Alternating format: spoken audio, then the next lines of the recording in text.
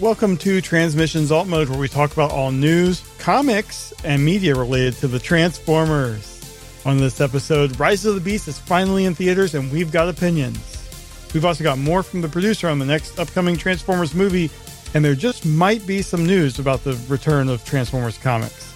Today is Friday, June 16th, 2023, and this is episode 342 of Transmissions Alt Mode. Welcome to Transmissions Alt Mode, the podcast that wonders what a zombie superhero Transformer comic will be like. I'm your host, Charles, aka Big C, and I'm joined by the excellent Transmissions team. Jeremy, aka Yakko. Hey, how's it going? Apollo, aka Robo Apollo. Hi, everyone. And Daryl, the Cybertronian Beast. Huh? Oh, hi. Let's talk Transformers. Did we wake you? Deep in thought. Oh. As always, we start off the show by thanking our Donatreons, those lovely people who support us on Patreon and PayPal.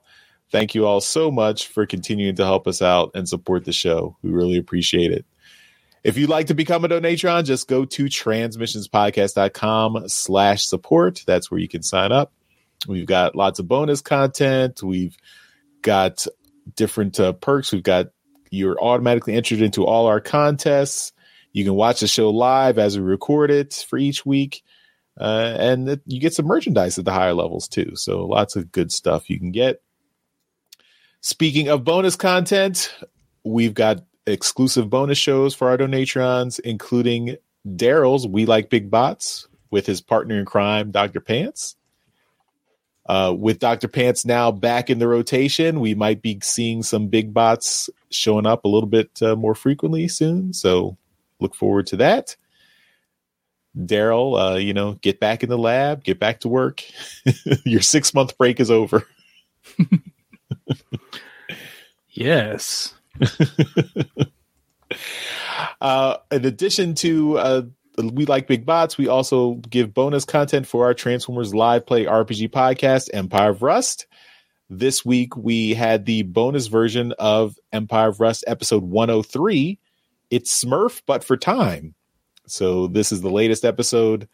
This has all the uncut, outtakes, other stuff that's in this episode. You can only hear it if you're a Donatron.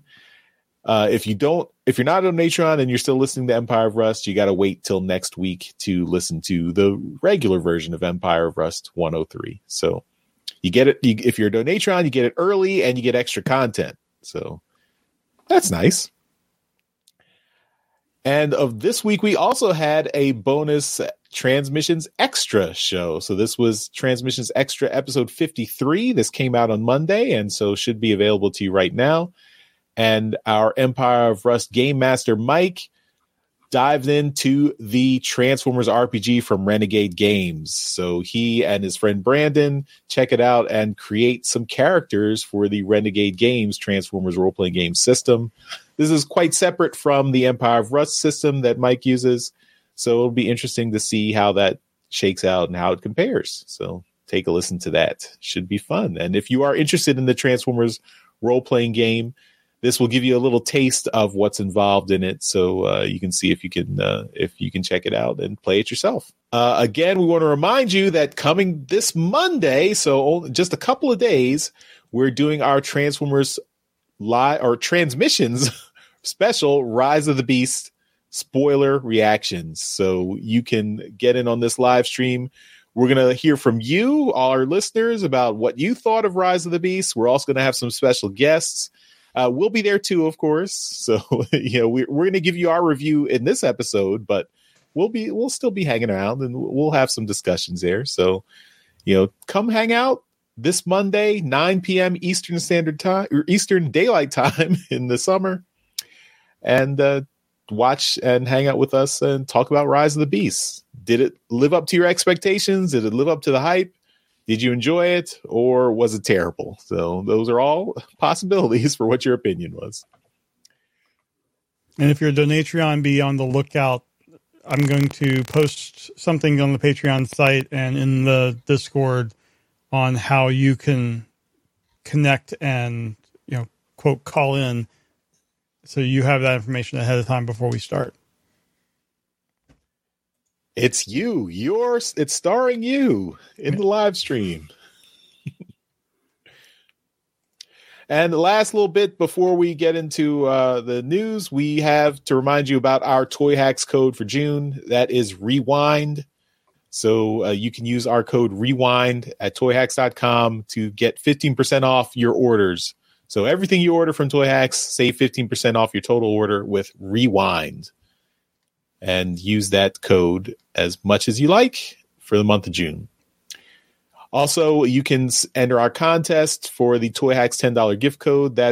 We do a drawing at the end of every month. So at the end of June, we'll have another drawing. So if you are a Donatron, you're automatically entered into that contest. If you're not a Donatron, just send us an email to contest@transmissionspodcast.com with a picture of the Transformer toy you'd like to get some stickers for. So very easy to enter, and then we'll put you in the drawing for the end of the month. So enjoy. All right, we're going to start the show. Before we get into our Rise of the Beast review, we're going to start off the show to talk about some of the big comics news this week. Although, as I say this, I'm in the time machine, so I haven't actually seen all the big comics news yet. But when we do see it, we're going to record another segment and put it in here. So it's going to be a little bit timey-wimey here. Also, Apollo can't make that future session, so she will disappear for a little bit, but then she'll be back for the Rise of the Beast review. So, it'll be a Back to the Future thing. We'll have fixed, we'll have fixed the past, and she'll have returned. Yes. I disappear because we're missing stuff. So we're going to start off with the comics news. Go. All right. We're in the future now after we did our introduction to alt mode. And stay tuned after this segment for our Rise of the Beast, all our media news, Rise of the Beast news, and our Rise of the Beast review, both our non-spoiler and spoiler review. That's coming soon. But right now we're talking about comics because we got comics news. Where's Apollo?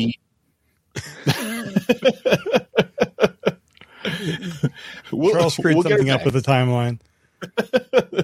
We can fix this. It's okay. We can fix it.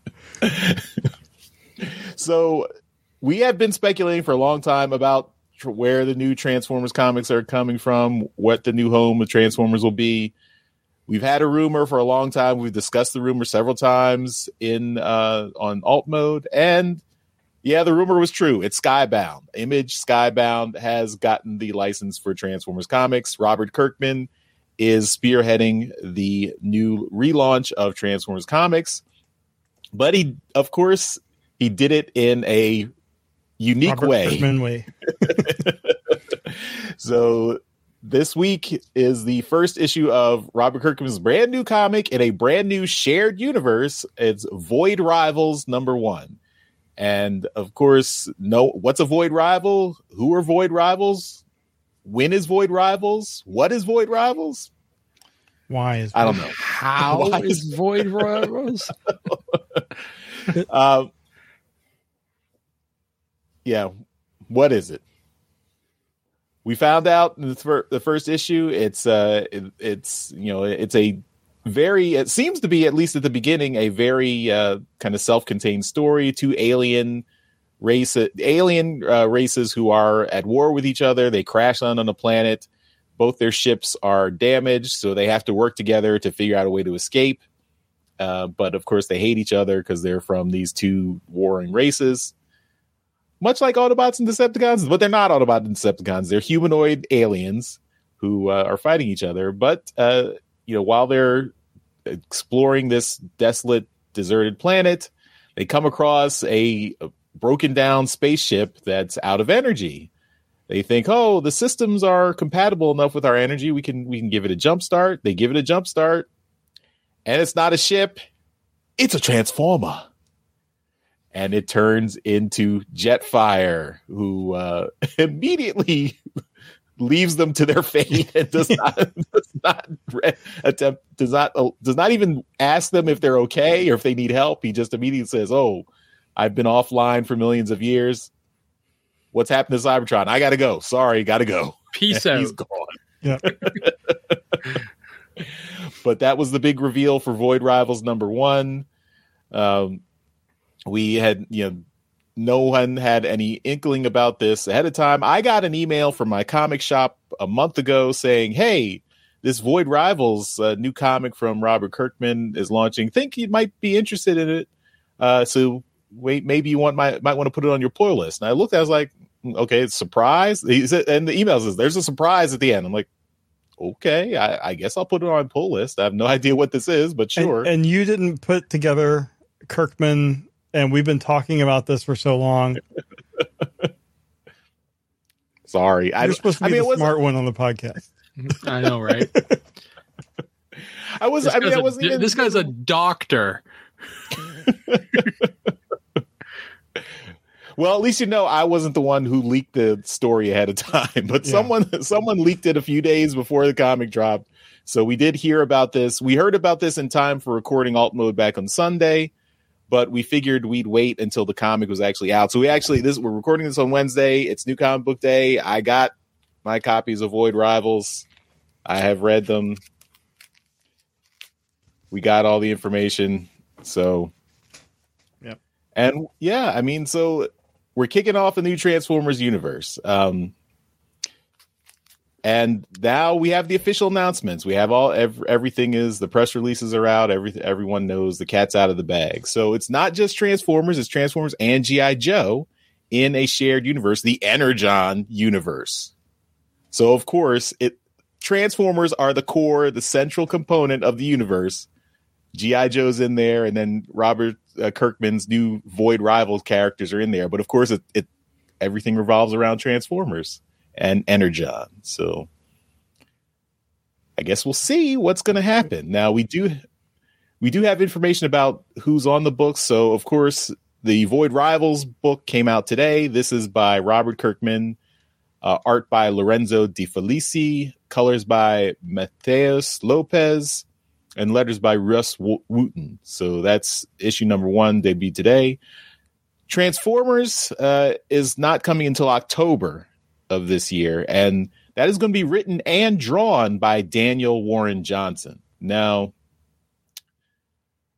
he seems to be a very prolific artist, so we can look forward to what he's going to do, but I get nervous when you got one guy doing the writing and art on a monthly book. Yeah, hopefully he has a bit already done. Yeah, but yeah, I don't know his work other than the one image, which I think that's the image that we're showing right now is his work. But from what I'm hearing, other people are well aware of his work and excited about seeing him on Transformers. So I'm hopefully optimistic. And as someone pointed out in Discord to you, Daryl, the Autobot symbols are drawn. So that's right. They are. That's all you asked for, right? Hey, it's the sign of a competent artist to be able to draw the Autobot and Decepticon symbols. They're not easy. So a good artist can draw them. Yeah, so I wonder how he's going to keep up a pace for a monthly comic book doing both writing and art. So I hope that means that eventually, like after the first few issues, maybe Art Dudas will rotate around, or maybe there'll be another regular artist, or maybe So I want it to be I want the monthly book to continue. So that's my concern. But maybe he's a machine and can do it and has no life and can keep up that pace. I don't know. It's been done in limited series, but never on an ongoing for Transformers. Well, we were talking a little bit before we started recording that this has been in the works for a bit now, right? Yeah. Mm-hmm. Like Hasbro, in an interview on Comics Beat with Kirkman, he said Hasbro reached out to him 2 years ago, asked him to pitch. So, yeah. And and also 2 years ago, Daryl, during an AMA, asked Robert Kirkman, have you ever considered writing a Transformers book? So that's true. And you want to read his answer? Because it's a little small for me. yeah, he said he was part of a group going after a license around the time that Pat Lee's company Dreamwave acquired it from Hasbro. I even wrote a script around that time. I don't believe it was any good, but that'll probably be the closest I come to writing a Transformers comic, since my focus is now and forever will be undoing new things. So he's a liar. Mm-hmm. No, I mean, we'll see where this goes. I'm worried about the actual story because it seems a little safe to me. I mean, I'm not going to call him a liar because he's not writing a Transformers comic. He's writing Void Rivals. Yeah, no, I was joking. Transformers are just appearing in it. So yeah. But the point that I was going to make was that this is quite possibly has been in the works for quite some time. Yeah. And that this Daniel Warren Johnson could have put a number of issues in the can already. Yeah. So there could be a significant, number of issues ready to go, and that by October, when they start, issuing these books monthly, maybe the ongoing is going to be 15 to 25 issues, right? And he might already be 12 to 15 issues deep, right? I mean, maybe this whole first phase of it will be mostly in the can by October, and then by the time he's ready to have another artist come in, his part will be done establishing the look and feel. Mm-hmm. Mm-hmm. I do buy I wouldn't say a lot, but I do buy a good amount of Image books. Most of them end up being just miniseries, but they're like 12-issue miniseries, right? So they're a good amount. So I can see this, this ongoing, in fact being, just a little bit longer, maybe 15 to 20 issues, because that is just over the threshold of a miniseries. And then you could say, okay, well, we've gone the distance we need to do, and we've told this one story. Let's cut this one off and start something else. There aren't many Image titles that have gone a long way. There's only really two that are significant, and that one is Spawn, which is now the record holder for the longest ongoing independent comic book at 300 and I don't know what they're at now, 330 something. And then Walking Dead. I think it's Savage Dragon is close behind it at 300 something. I think it's 300 now. But anyway, so they don't really tend to go real long over there at Image.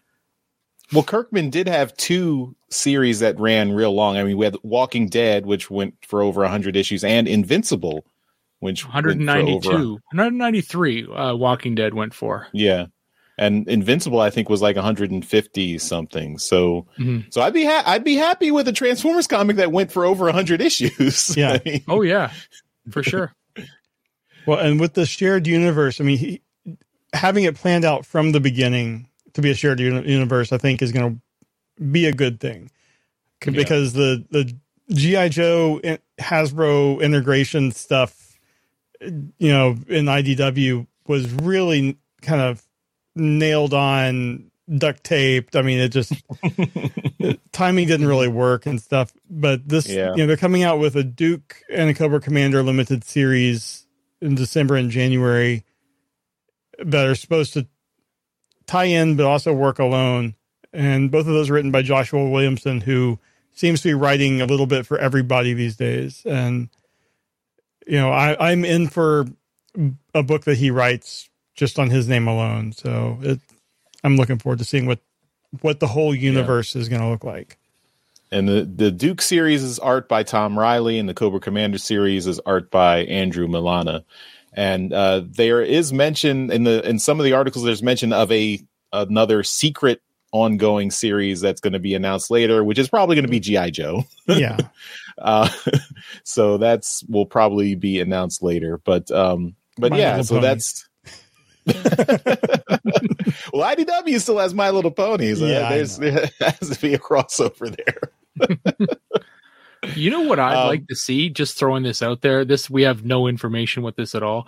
I would love to see a comic told from the Decepticon point of view, right?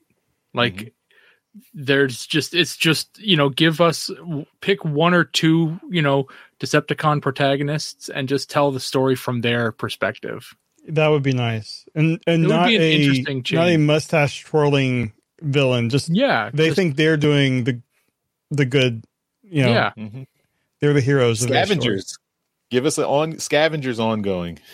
Sure, Scavengers. Yeah. So that's the comics news. We've got Void Rivals. I'm in. I guess I'm in for all of these comics now. Void Rivals on my pull list. And when Transformers coming in October, so it comes on the July solicits. So it'll be on the solicits next month. So put it on your pull list. And then Duke and Cobra Commander. I guess I'm in for those too. So at least the first, you got me. Couple issues. Yep. One thing that I thought was interesting in this interview on Comics Beat with Robert Kirkman, I wanted to share that. He was asked what his personal Transformer story is, and he's apparently the same age as me. And basically watching Optimus Prime die in the 86 movie is probably what contributed to the shocking Walking Dead deaths as he, was processing that as an adult. I thought that was really interesting. That's why Glenn died. So he's our age. He's grew up with these things. So I'm optimistic, but still hesitant. We'll see, but I'm really just hoping that as they get things established, more of the previous Transformers artists will get a shot at contributing to it. Yeah, that's something we would really love to see. Like, bring back Andrew Griffith, Alex Milne, Casey Collar, Corin Howell, Kazama.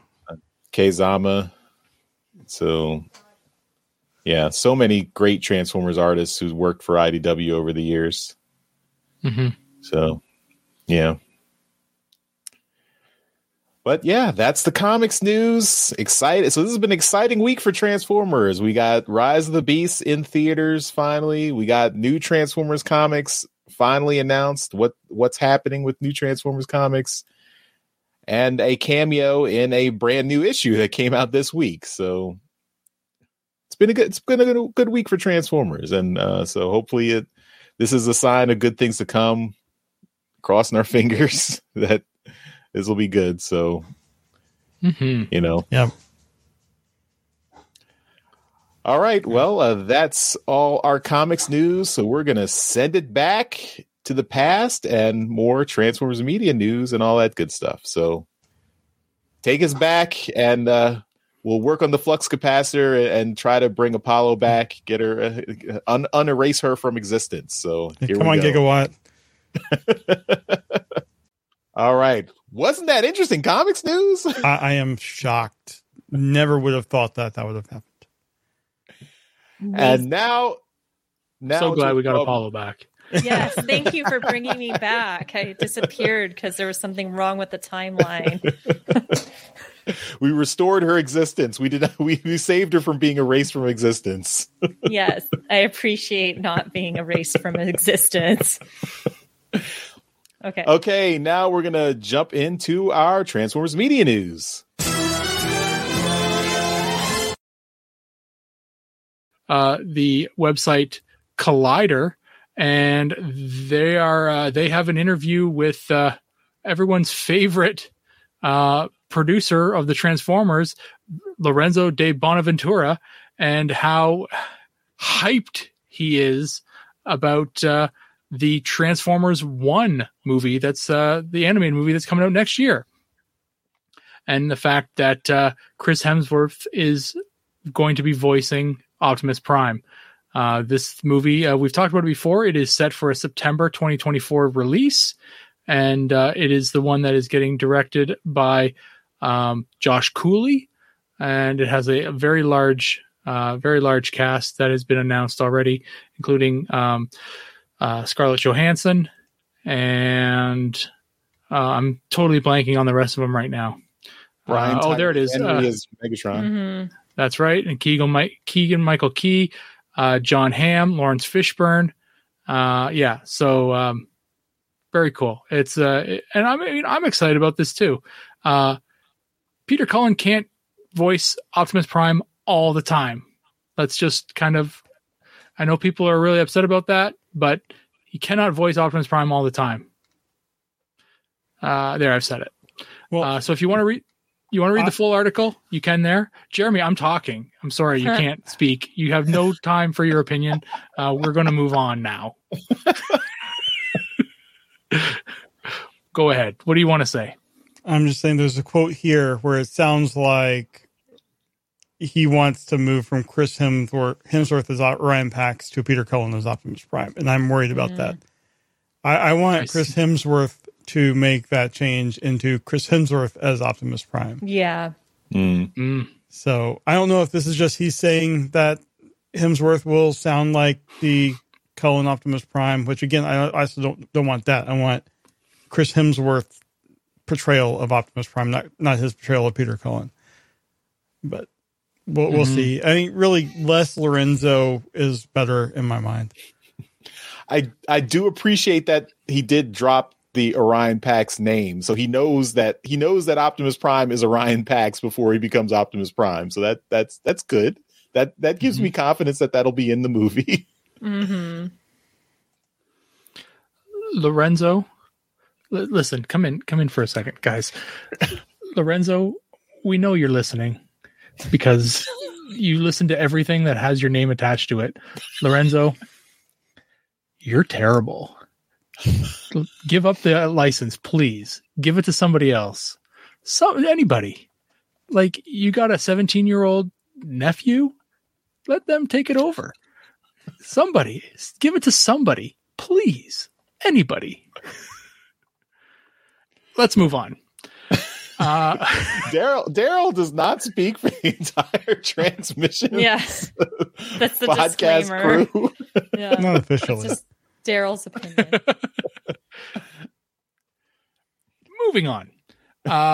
So the Hollywood Reporter has an article out here saying that Transformers Rise of the Beast has beat Spider-Man with its $60.5 million box office opening.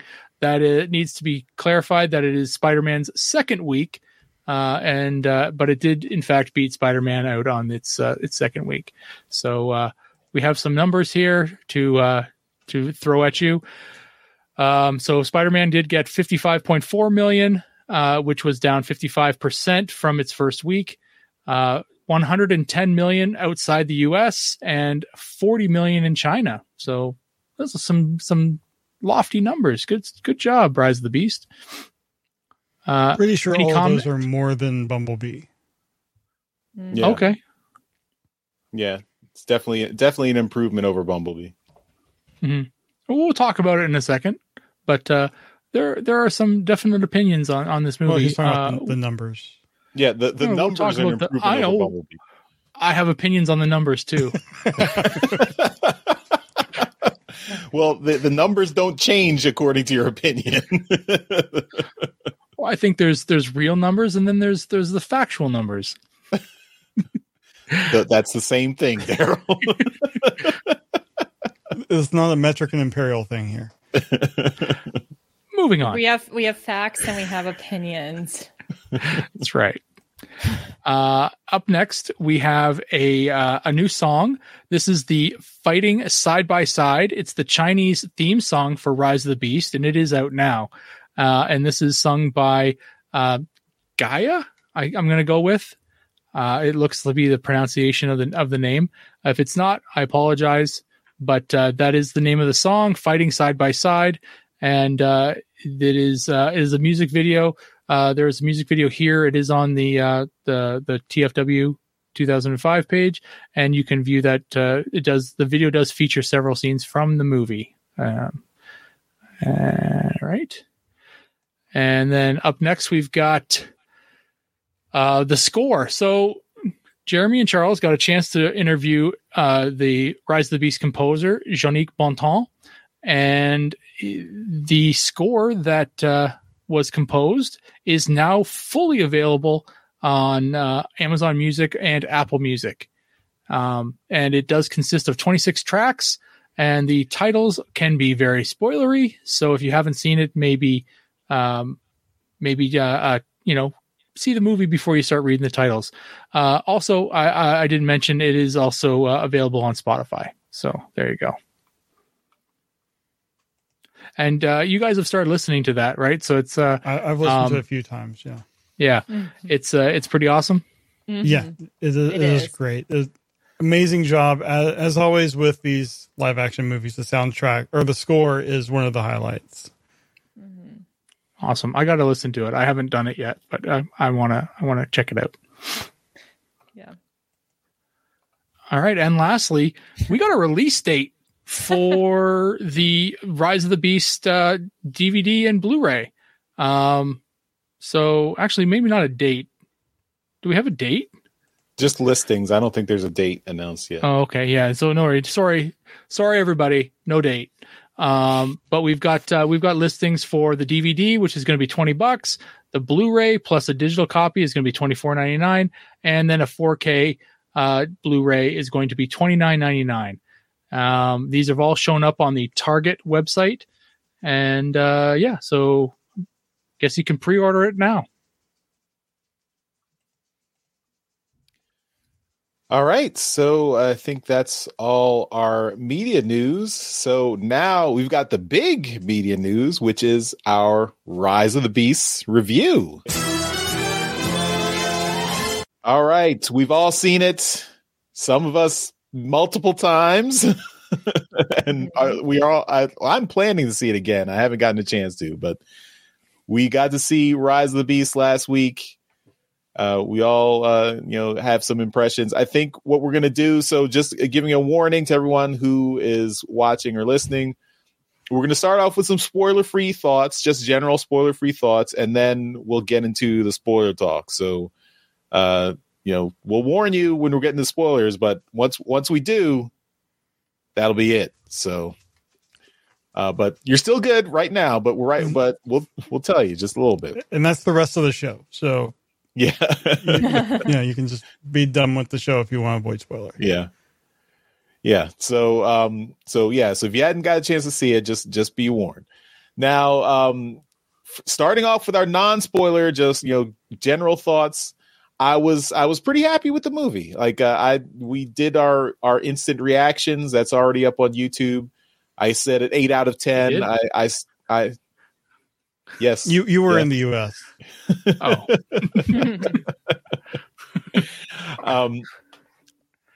I said it was an 8 out of 10. I think that's still my impression at this point after having having seen it and then having just mulled about it, thought about it over the last few days. It was a very good departure from the previous Bay movies in terms of the Transformers got more focus. It felt like it was more their story, and we got a lot of their, everything focused on them, and the humans were also had a component in the story, but I would say this one, it was more like 70-30 Transformers humans, whereas like the previous Bay movies have always been like 60-40 in favor of humans. And this one was definitely more heavily focused on the Transformers. The first act was a little bit more human heavy just to set up the two main human characters. But after the first act, it's pretty much all Transformers all the time. With the humans still there and hanging out and having dialogue, but the Transformers really draw the focus, which is what you want in a Transformers movie. This is what I've always said is like, give me Transformers in a Transformers movie. It's not a super amazing story. It's pretty simple, straightforward story, but I did appreciate all the references to Transformers lore and backstory and everything, and how they weave that together. And I think it was I hope this is like a sign of where we're going for future movies, is that we're continuing in this direction. I liked like we had some character growth from Optimus Prime. I mean, it is kind of set in like before he's the Optimus Prime that we kind of know and love, as I'll say G1 Optimus Prime, I guess. But this Optimus Prime is a little bit more, he's a little bit rougher. Like he's just come to Earth. So he's a little bit less warm and cuddly, I would say. But he gets that growth in the movie. So like where he ends up at the end of the movie is where we think of him as our G1 Optimus Prime. So I think I was pretty happy with it, and the human characters were not annoying. They were fun and really, and the actors are good too. Like I like Anthony Ramos and Dominique Fishback. I thought they did a great job in their performances. I was pretty happy with how everything went. So I have some specific criticisms, but I'll save that for the spoiler stuff. But overall, I was pretty happy. So, Daryl, I'm gonna shift it over to you, because I think we've all like been talking about it over the last week. But since you were kind of incognito at work, we haven't really heard much from you about what you thought. So let her rip. Well, I really, really liked Anthony Ramos and Dominique Fishback. I thought they were both excellent additions to the Transformers human cast. What can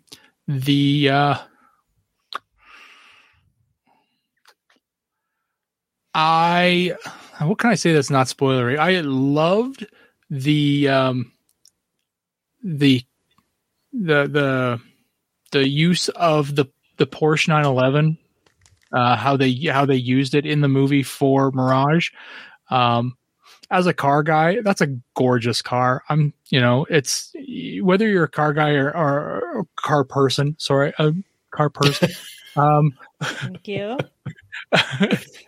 That is a beautiful vehicle, and it was. I mean, you could kind of tell that Porsche was part of the production on this, because that was showcased very well.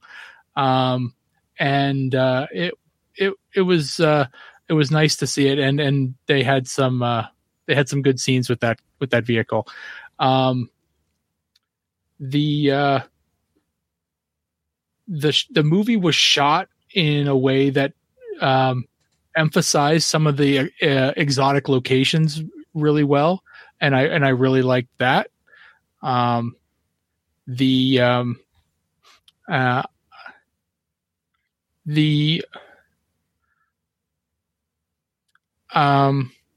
else can I say here? I felt the story was somewhat lackluster, and really could have used a significant. I mean, I'm a guy who likes the punchy, fighty stuff, and this movie was not short on that, but it got to a point where I kind of wanted some more dialogue. So yeah, I mean, there was some things that I really just felt like the movie was kind of lacking there. So I'll save the rest of it, because I really don't want to spoil anything at this point, but I do have some more specific stuff. Yeah. Okay, Apollo, what about you? You've seen it the most, so you probably have very clear opinions. Yeah, so I got to see it last Monday, June 5th. I got invited to a press showing by Mike Seibert, who's a friend of the show. And then I saw it at the fan event Wednesday, and then I went again Friday. So I really liked it. I'm agreeing with both of your comments so far. it wasn't a perfect 10 out of 10 film, but it was entertaining and it was so much fun. I really liked the human characters, which, has been a problem in most of the Transformer movies. I also liked that the bots had a lot of dialogue and a lot of character growth and development, which you pointed out, Charles, they were kind of sideline characters in most of the other movies except the Bumblebee movie. Mm-hmm. I agree with you, Daryl. I feel like there needs to be a little more dialogue. I don't know if this is going to count as spoilers, but in comparison to Bumblebee, Bumblebee had a lot more heart and dialogue. This was way more action packed, which was nice, because I feel like Bumblebee could have used a little more of that too. I am very shocked in a good way. Mirage turned out to be my favorite character. So, Pete Davidson, I am sorry that I talked bad about you when I found out you were cast for this film. Don't worry. Don't be sorry. He's trash. Don't be okay. No, but I don't know the guy, but he did a good job as Mirage. He made him really fun, and I was laughing so much at what he was saying and doing. And I really liked his friendship with Noah. So, and I really, really liked seeing, just all the humans interacting too, with Noah and his own brother and stuff. And it's a good movie. I'm not going to see it again in movie theaters. 3 times is enough for me. I will wait for the Blu-ray release. But it was really good, and the score was really good. The music, I have the main theme stuck in my head now. So yeah, those are my spoiler thoughts. I have a lot of spoiler thoughts, but I will not be talking about those because I disappear for a bit during this episode. So you'll have to hear those a different time, I guess. Well, no, you can. We're gonna do it right now. So just. We are. Okay. Just wait a few minutes. Wait, you'll still be here in a few minutes, I hope. Oh, okay, good. Oh, okay. Don't disappear yet. I won't disappear yet. Okay, good. If I won't go. Oh, I don't feel so good. And oh no, that won't happen. You guys already saved me. You saved me earlier, right. So I'm good. I'm not gonna be pulled through the multiverse or anything. I'm good. Yeah. Okay, Jeremy, what about you? What are your thoughts? Yeah, I have to agree with. Thanks, Daryl. No one ever expects the Daryl Cook but I have to agree. I thought this was a lot of fun. It was definitely a summer blockbuster.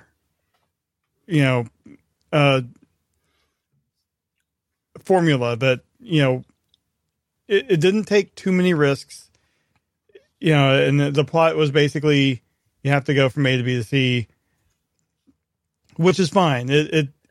I wasn't really looking for a complicated movie. It was easy to follow. It was you had enough set up in Act 1 for the payoffs in Act 2 and 3, and I also agree that the 2 human characters were probably some of the best human characters we've had in the live action movies. They contributed in meaningful ways to the story that it wasn't really a stretch. And I thought that really worked out well. We had a nice kind of parallel arc with Anthony Ramos's character and with Optimus Prime. There's some similarities there that did also make sense, and some nice kind of payoffs. And like you said, the arc that they gave Optimus Prime was great, where seeing him come into a more familiar version. And my wife, when we saw it as a family today, she was like, she was telling me that when we the early parts of the movie, she was like, man, this Optimus Prime is a douche. And then, at the end, she's like, okay, he came into what she would expect Optimus Prime to be. So really good character arcs there. I do wish that some of the some of the Beast characters had more lines. Some of them were more action than, I think one only had a handful of lines. The other had no lines. But, you're paying your voice cast a lot of money. So the less name actors are going to have smaller parts. But I'm really hoping that we have a more Beast focused movie after this that can kind of expand the universe. No, Daryl just can't wait for that. As a Beast Wars fan, I am really happy that some of the concepts of Beast Wars came through pretty much unscathed. And I won't really get into a lot of that at this point, but I as a Beast Wars fan, I am very happy. I thought that Ron Perlman did a great job as Optimus Primal. Really, a lot of the robot voices were great. Like Mirage was great. I didn't know what to expect going in, and I thought it was good. And the music, both the score and the soundtrack, really great. As a white guy that grew up in the South in the 90s, I wasn't familiar with hardly any of the songs, but I enjoyed the soundtrack. So yeah, I think I'm going to save my other thoughts for the spoiler section, but thoroughly enjoyed it. And I would agree with Charles that 8 out of 10 is probably what I would have rated it to. It was just easily up there with Bumblebee as, like, in my instant reaction, I put it up there with Bumblebee in the 2007 movie. I think it's firmly with Bumblebee as one of the best live action movies, and just a lot of heart. And yeah, I think that's all I can say non-spoilery. All right, so yeah.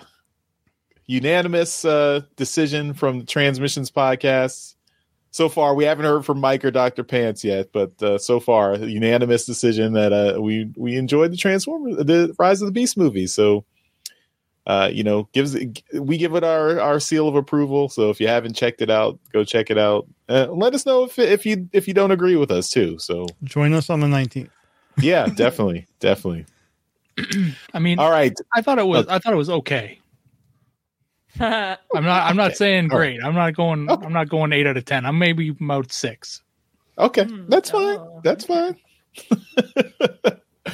Daryl's no longer affiliated with Transmissions.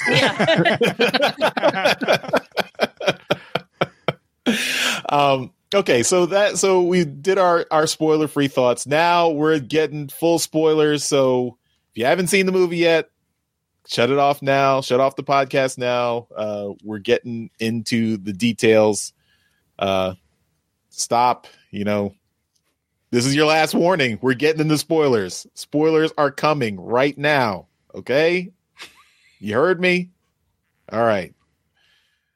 Okay, Apollo, I'm going to let you go first. Let us know what your full thoughts. What highs and lows, however you want to structure it. What did you think? Wow, I have a lot of thoughts and opinions. So, as I said earlier, I really enjoyed the movie. I thought they did a really good job incorporating the Beast Wars characters. I was very concerned about that. As a Beast Wars fan, growing up, I was very happy with them. I really liked Airazor's character a lot in the film. So I might as well start off with spoilers. So with her dying, that was really sad to me. I was just like, what? And we didn't get to see her robot mode either, which is really annoying. And also with Cheetor and Rhinox, we didn't really get to see theirs for very long either. So those were criticisms. I guess I'll start off with criticisms. But I, thought it was very interesting that they had Optimus really skeptical and unsure and really kind of hostile about humans. I was really shocked by that. I think, Jeremy, earlier you said your wife said that, he's kind of a douche. It's like, yeah, he was. Like, this is not the Optimus I was expecting, And that's what Optimus Primal says that in the movie. Yeah, he does. Mm-hmm. He totally says that. He's like, oh, I was named after this guy. This is not the guy. And Airazor's just like, yeah, but he's had a lot of loss. You have to understand that. He's been stranded on this planet for 7 years. And it was brought up earlier, that Noah and him both are having this like parallel arc where it's kind of like, I will do whatever it takes to get what, to protect my family, with, the whole thing with Noah and his little brother. I love their relationship as siblings. And the whole thing with his brother having the, I'm guessing it's sickle cell anemia. Yeah. That was really heartbreaking, and just just showing how the American healthcare system is so messed up, where he's denying healthcare. Been messed up since the 90s. Yeah, since the 90s. It's been years, and it's still messed up. And my heart really went out to that, so it pushes, Noah, he's, trying to do the right thing. He goes to the job interview, he gets denied, and they tell him, oh, when the guy who was going to hire him is like, I don't want someone like you to mess up what I've built.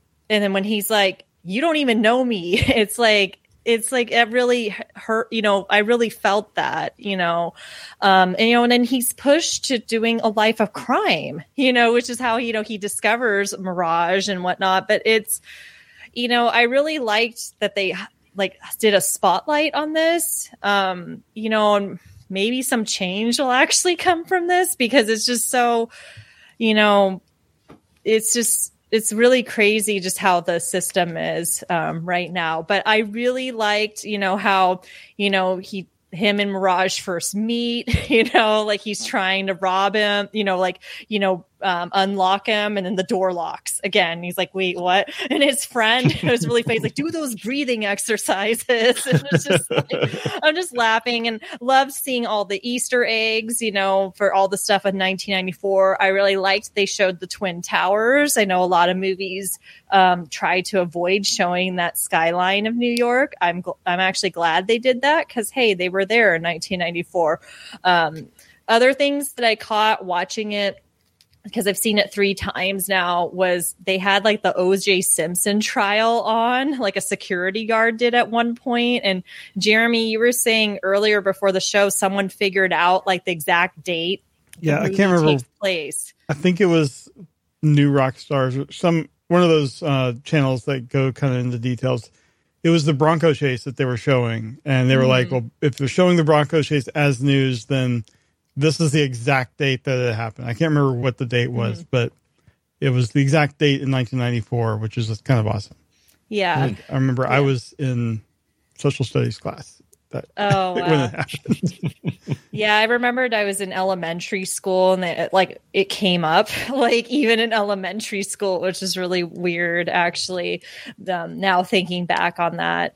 But no, and I liked Elena's character too. The movie highlighted once again how she was being mistreated, and as an intern, and her boss was taking all the credit for her work. And I really liked, both the main human characters in this film. And I really liked how she had a lot of compassion for the Autobots and Optimus, and really, tried to understand them. And there was a quote that she said in the movie where they were talking about her father, because her father was a cabbie driver. And she was saying, my dad used to say, if you keep your eyes and ears open, life will show you the way.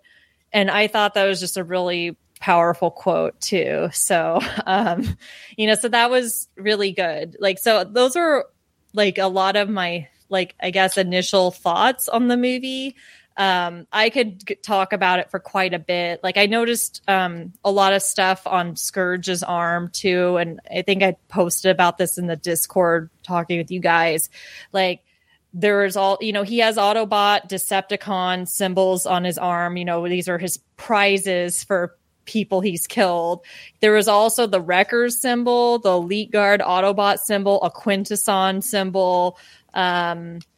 Jeremy, I think you pointed out, what was the other symbol? The Predacon. The Predacon symbol.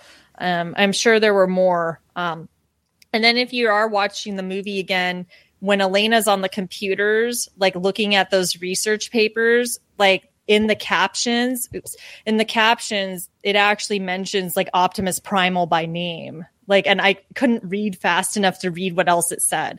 So I'm going to stop talking so someone else can talk. But like, yeah, I really enjoyed this movie. Like, I wouldn't say it's a perfect movie. The plot is not, it's straightforward. You know, it's not complicated. As DJ wrote here, it's safe. You know, it was a safe story, but I still enjoyed it. Yeah. All right, Daryl, why don't you get into some of your thoughts? Okay. So I alluded to the fight scenes and stuff like that. So I found a lot of the fight scenes to be, too close, perhaps, to the characters that were involved in the main fighting. Or maybe that the camera moved too quickly around them as they fought. It's different than the Bay movies, because the Bay movies, the characters were all the same color and it was hard to follow them in their fighting. In this one, they were hard to follow because the camera, I felt like the camera was moving too fast and it was too close to the characters. So that was my major critique about the fighting. And it was the CGI was done wonderfully.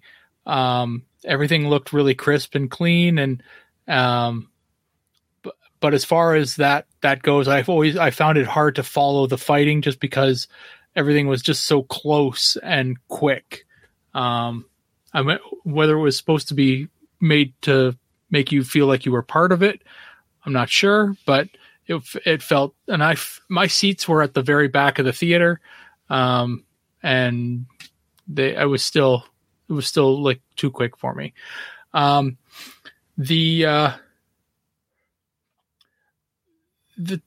fact that there's always a MacGuffin in these movies, does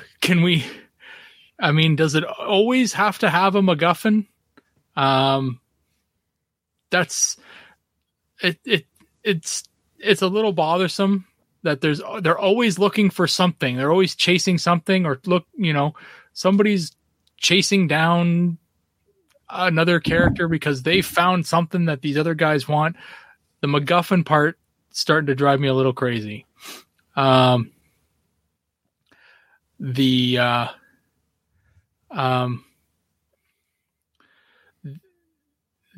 else?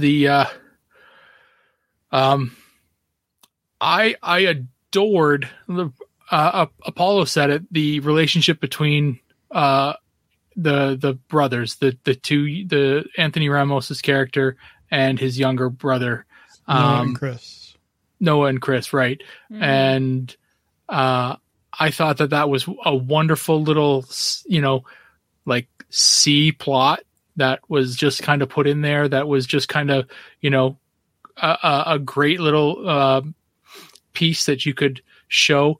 The problem being is that the U.S. audience is really the only one that kind of gets any kind of, kind of recognizes that the fact that their healthcare system is shit, because the rest of the world has decent healthcare. Most of the rest of the world, anyway, developed nations do. And, so anywhere else in the world, they see that and they're like, well, just go to the hospital. And so when we see that in a movie, it's either one, makes us feel sorry for the U.S., or two, confuses us because we don't understand that you guys can't just go to the hospital. I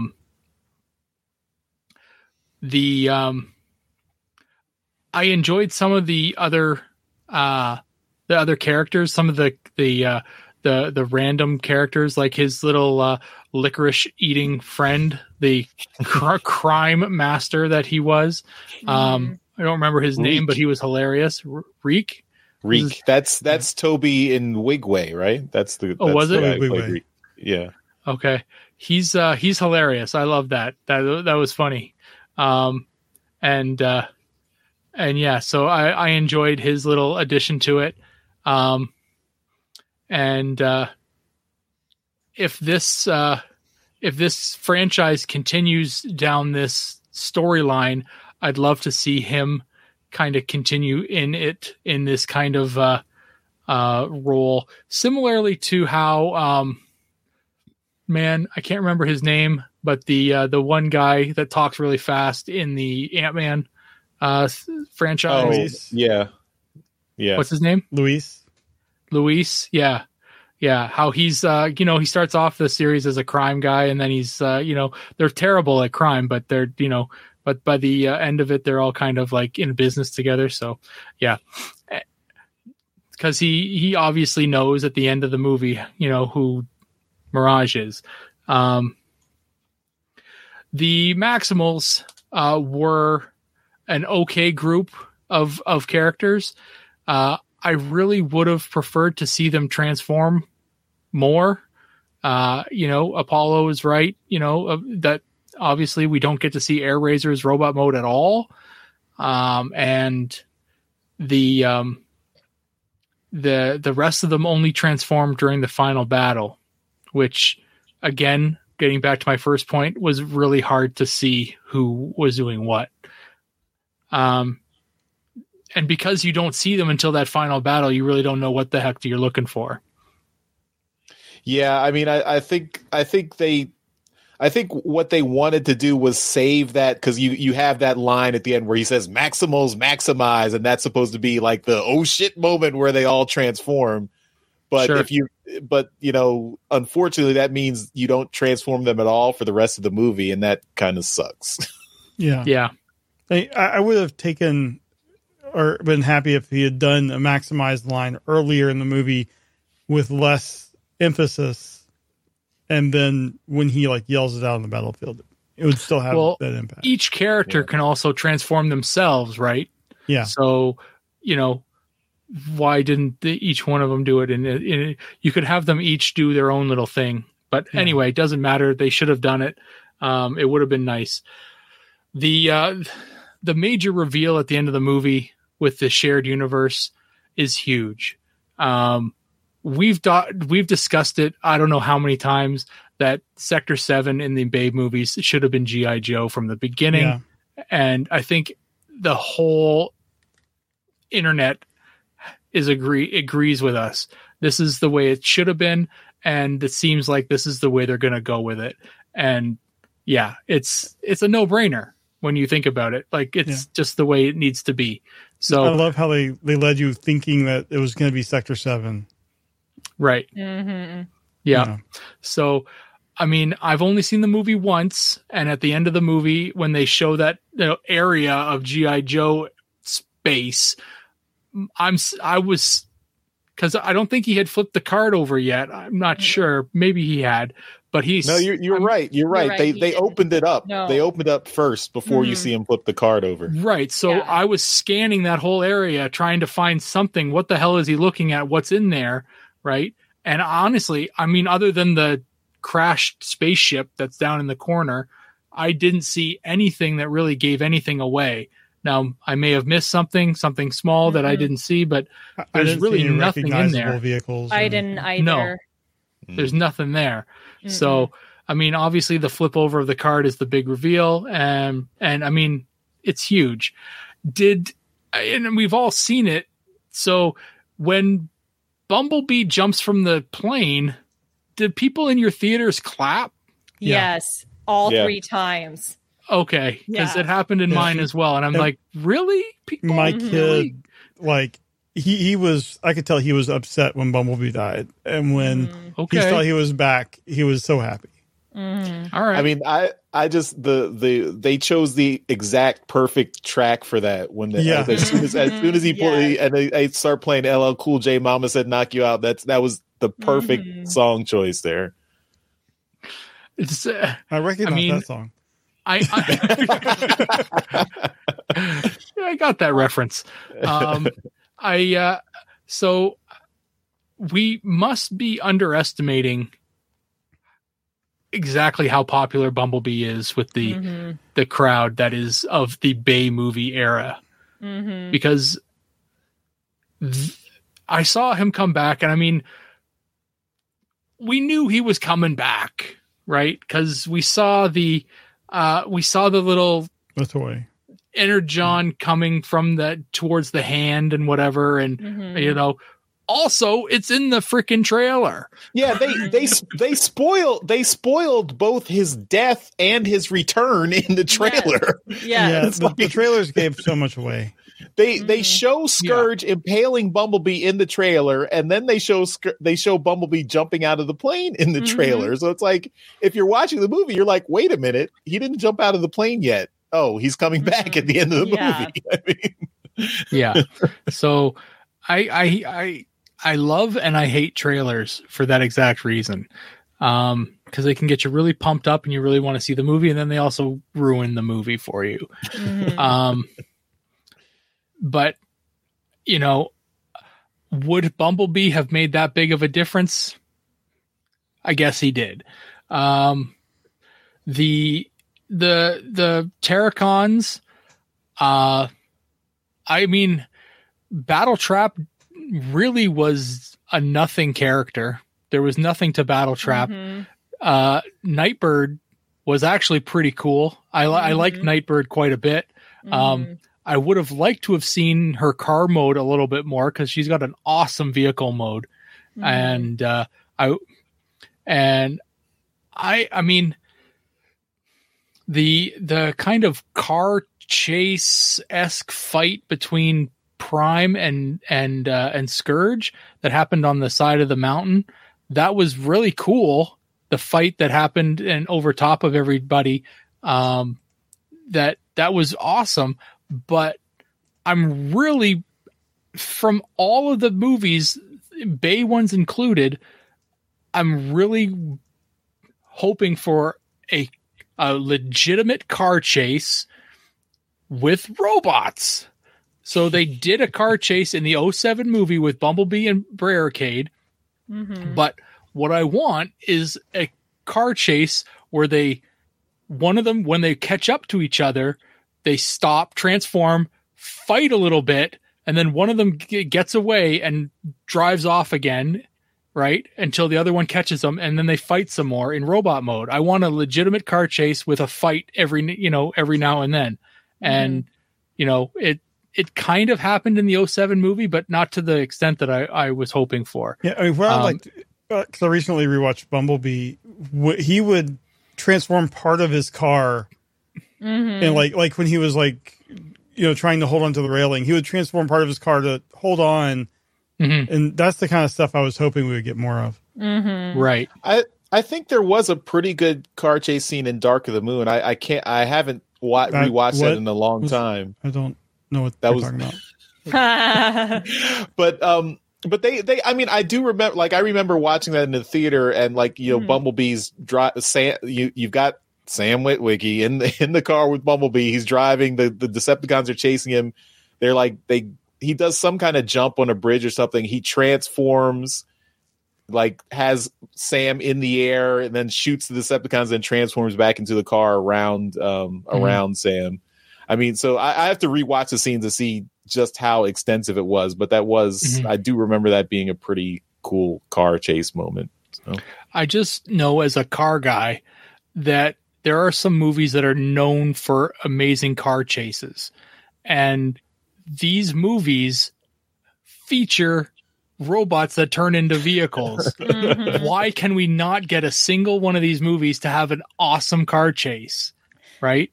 I can name off a couple movies, at least a hand's worth of movies that are amazing car chase movies, and none of them are Transformers movies. It drives me nuts. You could have an amazing car chase, and they just can't do it. But we hardly got any of RC's motorcycle mode too. Yeah, I know. what the hell? Yeah. I mean, she was a badass, right? And I enjoyed her in the movie, but she really didn't get that much screen time. No. Was there? I mean, did we not see in a trailer a part where she just kind of somebody looks at her and she just kind of gives like the thumbs up or whatever. Yeah, that scene was not in the movie. Yeah, there was a lot of not stuff in the trailers. movie. Yeah, I noticed a lot of stuff in the trailers that were misdirects or cut out. Yeah. So, I mean, I wouldn't mind a director's cut maybe of this to see what they could do. You know, what Stephen Caple Jr. would like to have left in the movie. But I mean, the whole aspect of Unicron, is Unicron, like, is that possible for a continuation? Is this the Unicron saga for the live action? Is this, Unicron still out there? Because is Unicron transformable? It looked like he possibly was. So, I mean, I'd like to think that Unicron's not gone, because I want to see a giant robot try and destroy a planet. That'd be cool. Well, Stephen Caple Jr. said he thought that Unicron could form a trilogy. I think the ending implies that Unicron is still out. I think even they say one of the characters says he's still trapped. But he's still out there. So. Yeah. I would like to see, even beyond the trilogy, where Unicron could be the culmination of the shared universe, like G.I. Joe. The guy mentioned one of the things they do is planetary loss prevention, which I thought was a great term. I like that. So establish G.I. Joe, like you've introduced them, establish them. Maybe Noah moves over to them, and then have a culmination like an Avengers style movie where Unicron's the big bad, and they all have to team up and work together to defeat him. That's my goal. Yeah. So the last thing that I have is about midway through the movie, Optimus just calls up Stratosphere and he shows up to haul their asses to Peru. Who else is on the planet? Like Wheeljack, obviously. Yeah. Wheeljack is around, right? So who else is hanging out? Like, could he have You'll see in the next movie, Daryl. Yes. Yes. Like, here they are fighting for their lives, and there's 4 of them? 5 of them? What? Like, I mean, you think he would have called for backup or saying, look, we're getting our asses handed to us, get to Peru. Or wherever the hell he was. I don't know where he was. I think he was in Peru. Yeah. But yeah, so I mean, I know the answer to the question that it is obviously it's too expensive to make that many different characters. But how many characters were there? Where are they?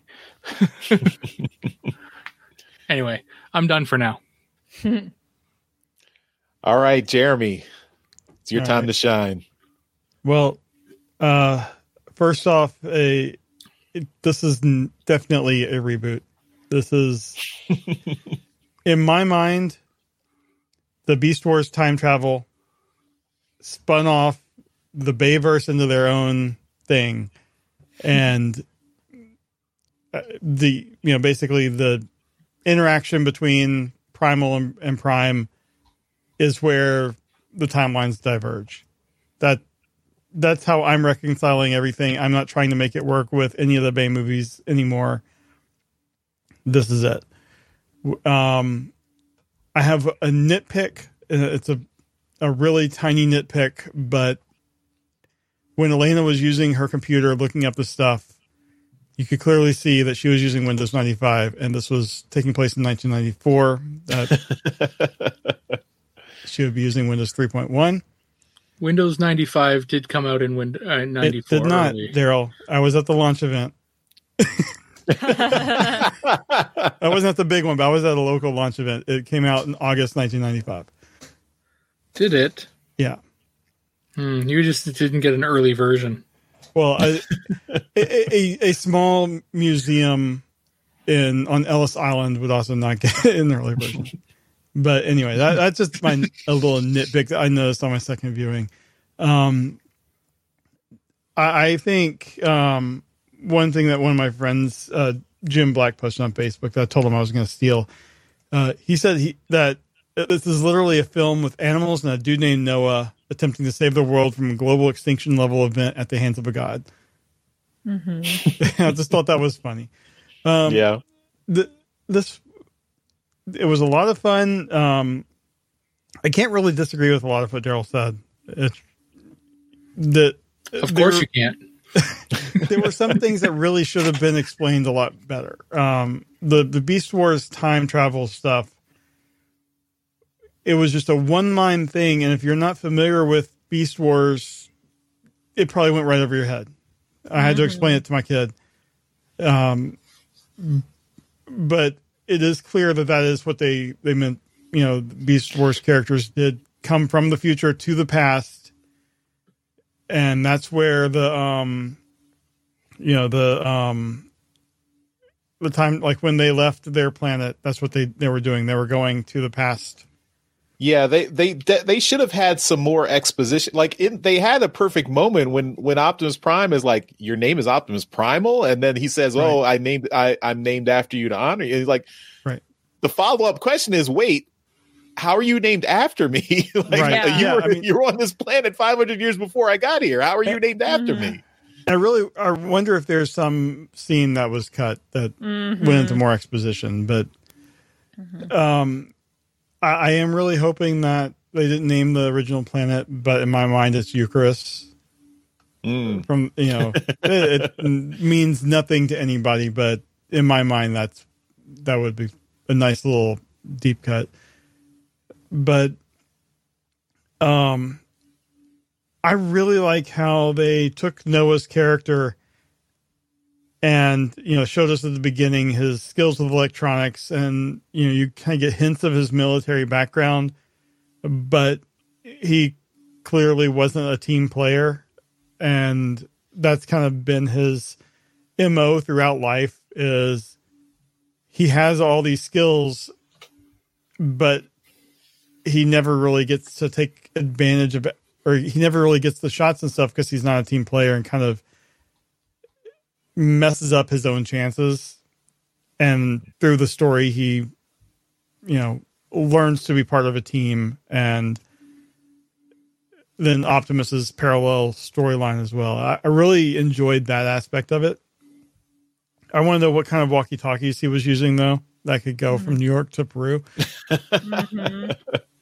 Well, Mirage was boosting the signal. Yeah, but I thought that was cool. I like the Sonic Tails nicknames that they had for each other. Thought that was cool. Cute.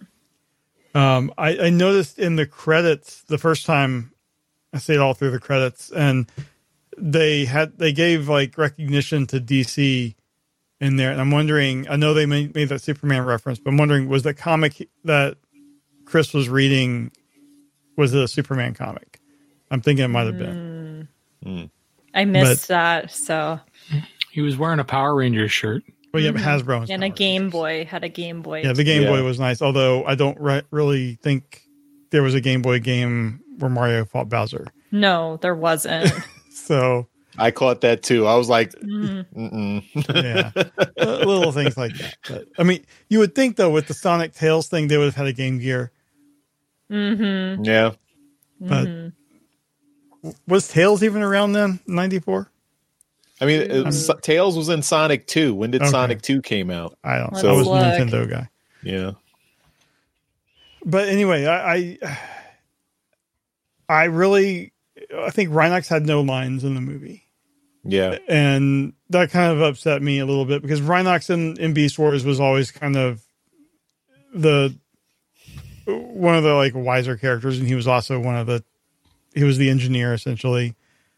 Cheetor had a couple lines, but Airazor was really good. I really enjoyed Airazor, and Michelle Yeoh is good in everything she does. I really like what they did there with her,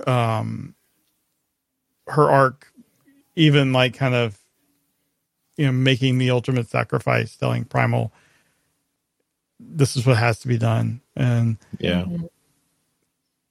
it just what. Oh, I had a question with her, like getting shot by Scourge. Was that Cosmic Rust? I don't know. I just took it as some kind of corruption thing. Like maybe that's how his, like the other two Terracons were created. I've thought of it like as since he was like the Terracons were all powered by Unicron. It was like some like a Unicron. Dark Energon. There you go. Dark Energon. That's a good one. Yeah. Unicron venom you put on someone, and because it was corrupting her to the point where she was like about to become a zombie, a Unicron zombie. So that's what it was doing to her. Okay. Yeah. By the way, Sonic 2 came out in 1992, so we're good there. We're good on that. All right. Yeah.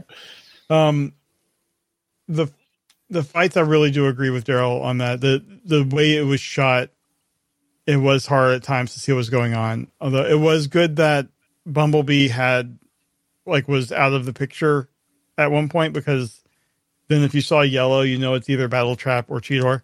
You don't have to see if it's also Bumblebee.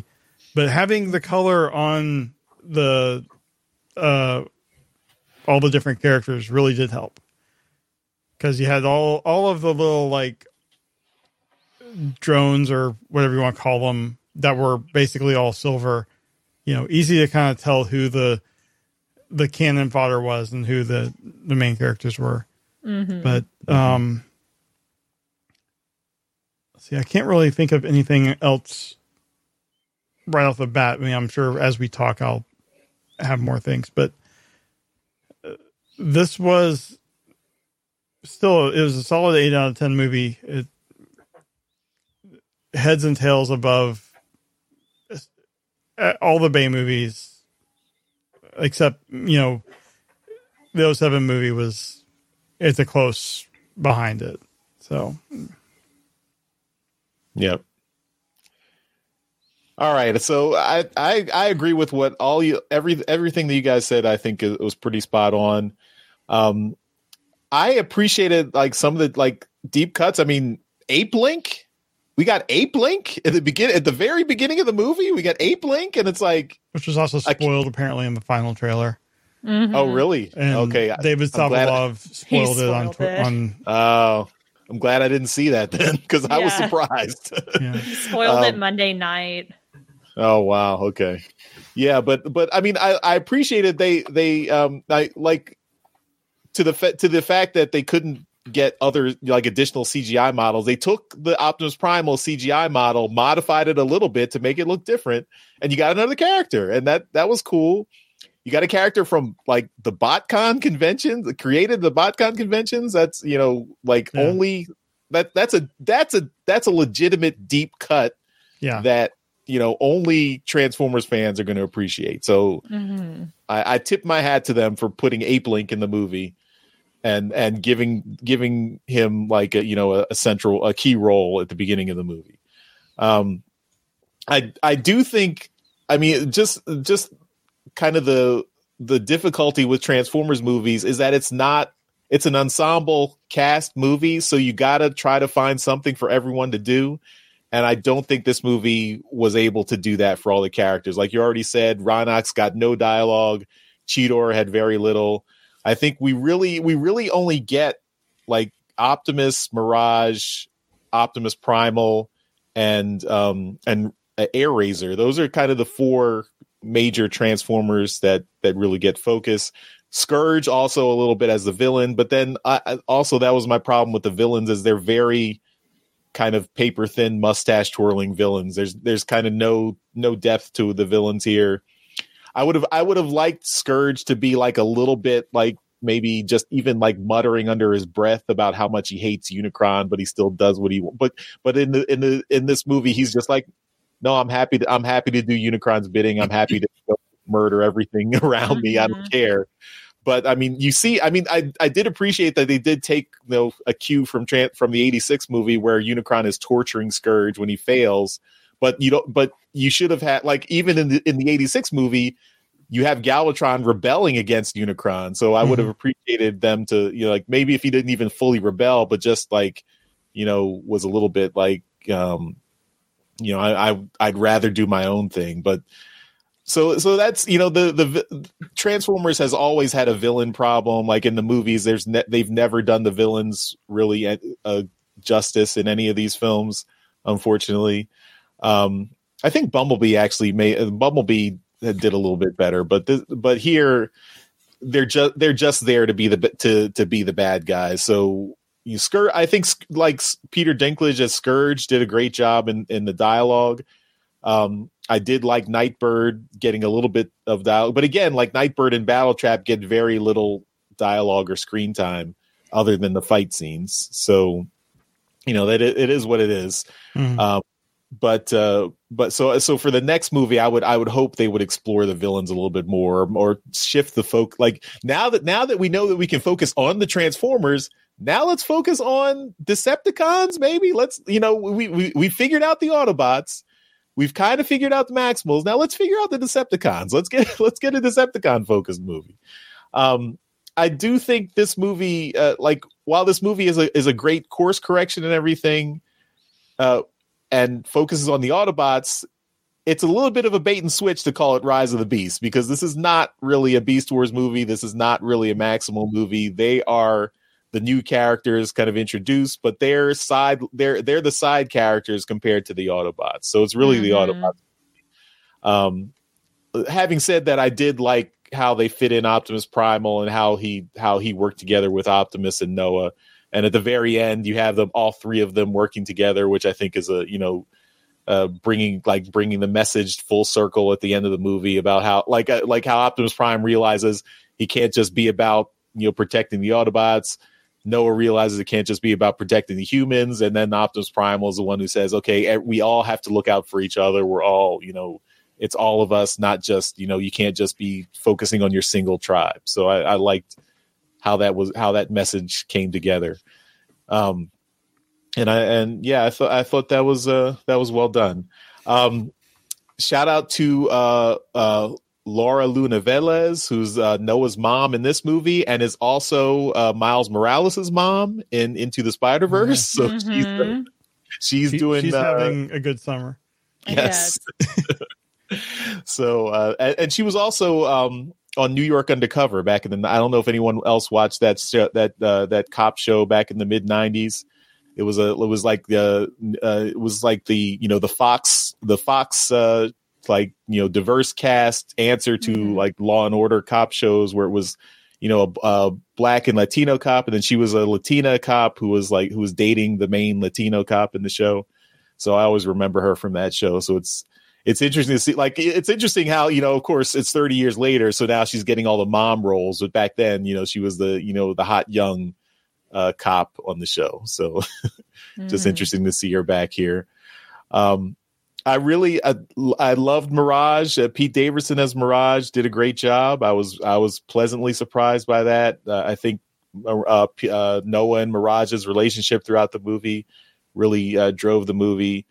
I thought that was really well done, and just at the end of the movie when he makes that sacrifice, and he's like, and he, even Mirage is like, I got to protect you for your brother and everything. I thought that was, that really gave some emotion to the movie. And then of course that leads to the awesome event where where Noah gets the exosuit and they're working together.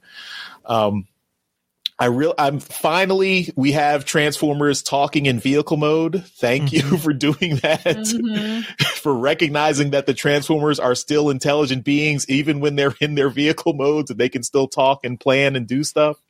So, thank you for finally recognizing that in the film form. So, really appreciated that. I guess one slight disappointment was with Elena's character. She really took a back seat to Noah. I think they could have given her a little bit more to do in the movie. I think she was great for what she did, but I like even at the end where you just see her on a screen, like getting her accolades for making new discoveries. But there's a question as to whether or not she'll be like, will G.I. Joe contact her and put her on the squad too? I mean, I think it would be cool to have her come back. So it's definitely. I feel like this is a positive step in the right direction. It's not perfect. It's not free of criticism, but I was generally happy with how everything went. It was, I talk about like for all these action movies, for me, it's always, does it clear the bar of, do you have at least interesting characters and story with, great action sequences, and is the CGI up to snuff and everything? So, it doesn't have to be, awesome dialogue, but is it good? Is there like I thought the mix of humor and seriousness was good here. I thought the characters were, at least the main characters were interesting.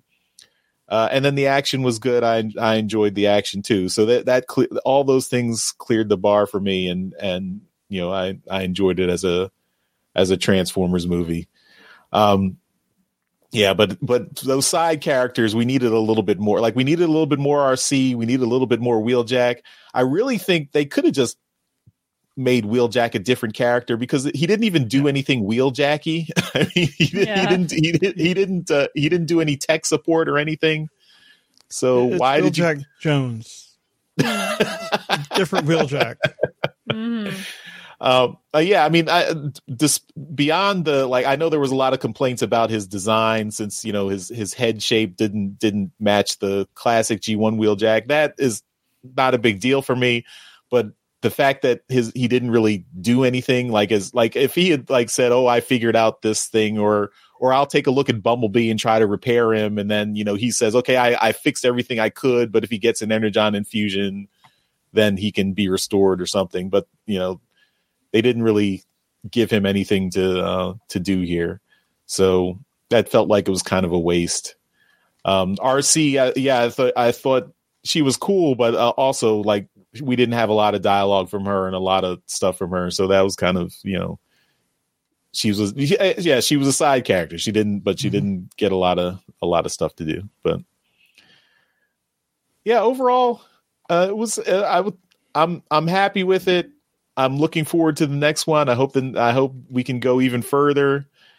Maybe if they do, like, if they are planning the next movie to be the Transformers G.I. Joe crossover, then hopefully we get that we started off with like the Decepticons and Cobra joining forces, and that's kind of the motivation for the movie. I mean, I think that would be cool if they could use some time to really build up the Decepticon and Cobra characters as a way to drive the movie forward. That would be great.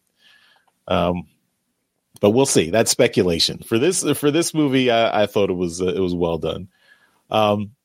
The last thing I guess I do want to highlight, like my last kind of minor nitpick is we enjoyed the arc, like the progression of the character, progression of Optimus Prime. He goes from kind of not really liking humans to then realizing that he should protect the humans as much as he protects his Autobots. I do still feel like he's a little bit more bloodthirsty than I imagine Optimus Prime to be in this movie. Like, several times in the movie, he is telling Scourge how he's going to kill him and murder him and, chop him up into little bits and do crazy, do terrible things to him. I'm like, okay, Optimus, you're the badass warrior. You're protecting your squad. You got to fight. You do have to fight to protect your family. But you don't have to like say I'm going to relish, feeding your bones to eating your flesh or anything like that. Just calm down on the blood. Calm down on like cutting people's heads off. And yeah, as Razor said. Yeah, I just feel like his dialogue doesn't fit like how my conception of Optimus in terms of. Like, yes, he'd be angry. He would be, he would want to stop Scourge, but he would kill him reluctantly. He would not kill him with great abandon and glee and shoving him into the lava as hard as he can. Yeah, I did like the using the lava in the fight, though, having like Prime splash the lava onto his face and stuff. Yeah. Yeah, I agree with you, though, Charles, too. That did bother me like several times throughout the movie. He's like, "Oh, I'm gonna fight Scourge and then take off his head, and then that was during the car chase scene, and then where they're like wrestling down the mountain, and then there was that part where Optimus Primal and him are fighting Battle Trap. Yeah, that's the Terracon. And then Optimus Primal just starts smashing his head in, and then Prime's like, that one was my kill or something. And I was like, and people laughed in the movie theater, but I was like, I don't really see him doing this, but this is a different Optimus. This is not our G1 guy. This is a movie version. But I do have something to add, but I want you to finish your thoughts on the movie. Oh yeah, I mean, I think that's pretty much. I guess the one thing positive, I thought it was nice to see Optimus fighting Scourge and realizing that Scourge is more powerful than him, and not understanding why this guy is more powerful than him, and Scourge being like, you call yourself a Prime? You suck. Yeah. So I did appreciate they made it clear that the Terracons were a credible threat, and that they're powered by Unicron's energy, Dark Energon. They didn't say Dark Energon, but that's what we'll say it is. But yeah, go ahead, Apollo. I think I'm finished. Okay. Well, a few things that I wanted to ask your guys your thoughts on this with Scourge. The way he was designed, to me, he looked a lot like Tarn, just because of the whole mask thing. And even when his mask was taken off, he was scarred in the same spot as Tarn was. So I don't know if that was an actual design choice, by the character designer to make him look like Tarn. But I was like, oh, he's kind of got Tarn vibes to me, just the character did. And then the other thing that bothered me at the end was when the computer got destroyed and Optimus is like, I have to go sacrifice myself. There was enough time for him to drive back after. That's what Optimus's thing is, though. It's no, you stubbed your toe. I have to make the ultimate sacrifice now. Yeah, but then Noah comes back and is trying to pull him up, and then Optimus Primal, and it's okay, there was enough time for you to go blow this thing up and come back, but maybe he needed the power of human spirit and friendship. The friendship is magical, and it renewed his spirit, so he would get back up. Also, after the battle, if I'm Noah, I'm like, you should have let me destroy the key ahead of time, right? Yes. You realize that now, right? Yes. Because we wound up destroying it anyway. Yeah. They had to come to that point in their own growth, though. Yeah. I will say, in terms of Scourge, I'm sure he is inspired by Tarn's design. Although with the mask off, I thought he looked a lot like Ultron from. He did too. Yeah. And that kind of took me out of it for a minute. Yeah, I didn't. We have feedback about that too, so maybe we can transition to that if we're done, or if there are any final thoughts from anyone before we move on. All right, well, that is our review of Transformers: Rise of the Beast. So let us know what your thoughts are. Come back for our live stream on Monday, and we can hash everything out again. But we do have a little bit of feedback this week, specifically on Rise of the Beast. So let's get into that now. All right, feedback. Again, we're still in spoiler territory. So, if you've heard the review we did of Rise of the Beast, we're still talking spoilers. So you shouldn't come back if you haven't watched the movie yet. But we did get an email from a friend of the show, Paul Calicote, who's a longtime listener of the show. Sent us an email about Rise of the Beast and about Scourge. So Paul writes, slight spoiler if you haven't seen it yet. In the final battle, when Mirage kicks Scourge's mask off, was that supposed to be some sort of big reveal moment? To me, it looked like kind of like the old Bayverse Megatron's face and head, but we haven't seen Megs in the Bumblebee reboot verse yet. And Scourge is definitely dead at the end of the battle. Maybe that was the death of that design for us who didn't care for that version of Megatron, with G1 Megs stomping Bayverse Megs meme here. Bad comedy. to make room for actual new G1-ish design to be used in the next movie. Anyway, loved the movie. Can't wait to hear y'all's thoughts. Keep up the good work. Well, you just heard our thoughts, Paul, so thank you for sending that in. I think, I don't think the Scourge reveal was, at least I'm not aware of who it was supposed to be. I mean, we talked about it being potentially a reference to Tarn, but the face underneath the mask was not anyone I recognized. So, it's... I like the idea that it's an alternate universe Optimus Prime that had fully gone bad. Like, it is the ultimate culmination of the Bayverse Prime.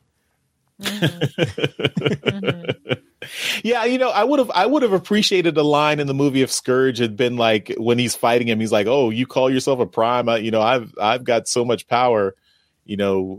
On some worlds they call me Nemesis Prime." That would have been a nice little line of dialogue, but I would have been only for Jeremy, I think. Yes. Yeah. But although, it is Scourge that transforms into a black truck.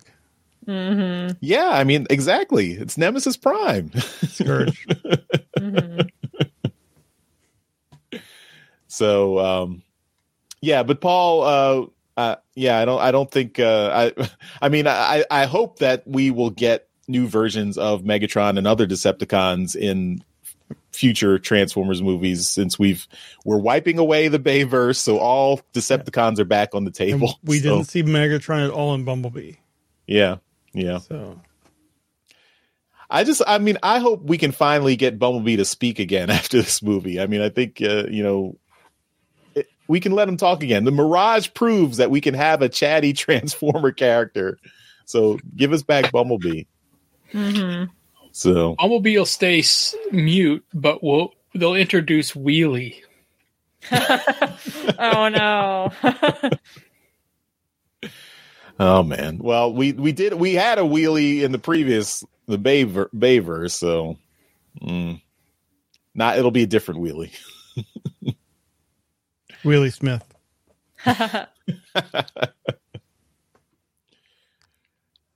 All right. Well, I think that'll do it for this episode of Transmissions Alt Mode. This is going to be a long one. Since we've got the whole movie review and some comics news that we talked about too. So buckle up. This was a long episode. Thanks everyone for sticking around, hanging out with us. Hope you enjoyed it, and hope you enjoyed our thoughts. Again, come back on Monday for our live stream at 9 p.m. Eastern. We'll all be here to hear about your thoughts on the movie and talk about it with you. And if you can't make it, send us feedback, voicemails or just emails or whatever, and we'll integrate that with the live stream as well. Yeah, definitely. All right, everyone. Apollo, thanks again for hanging out with us. And why don't you tell everyone where they can find your stuff online, since you have been unsnapped and you've been restored to the timeline. Yes, I've been restored to the timeline. I've been rebuilt. I'm stronger, faster, smarter. So anyways, you can find me. I am back on social media. I'm on Twitter and Instagram at RoboPaulo. I have started working on Transformers inspired art again. I have commissions open as well. So if you'd like to sign up, there's information on both those sites on how you can do that. I'm also involved in the Discord server for Transmissions. So I really recommend that you join if you haven't joined already. It's a fun, safe place to talk about Transformers and other nerdy stuff. Awesome. Yeah, you can go there at transmissionspodcast.com/Discord. That's where you can join up. All right. And as always, we give a shout out to our Masterpiece Donatreons at the end of every episode. These are the folks who continue to support the podcast at our highest level on Patreon, and we really appreciate that. So that's why they get a mention in every episode. So thank you once again to John Forex Levengood and Demon Tech 82. We really appreciate your support. And thanks everyone for watching and listening to this episode of Transmissions Alt Mode. We'll see you next time. Bye-bye. Bye. Bye. Later. Thank you for listening to this episode of Transmissions. If you'd like to join the conversation, travel to our Discord channel at transmissionspodcast.com/Discord. Want some cool transmission swag? Feast your eyes on our transmissions gear at transmissionspodcast.com/shop. If you'd like to support our podcast, go to transmissionspodcast.com/support or tell your friends about our show. We'll see you next time.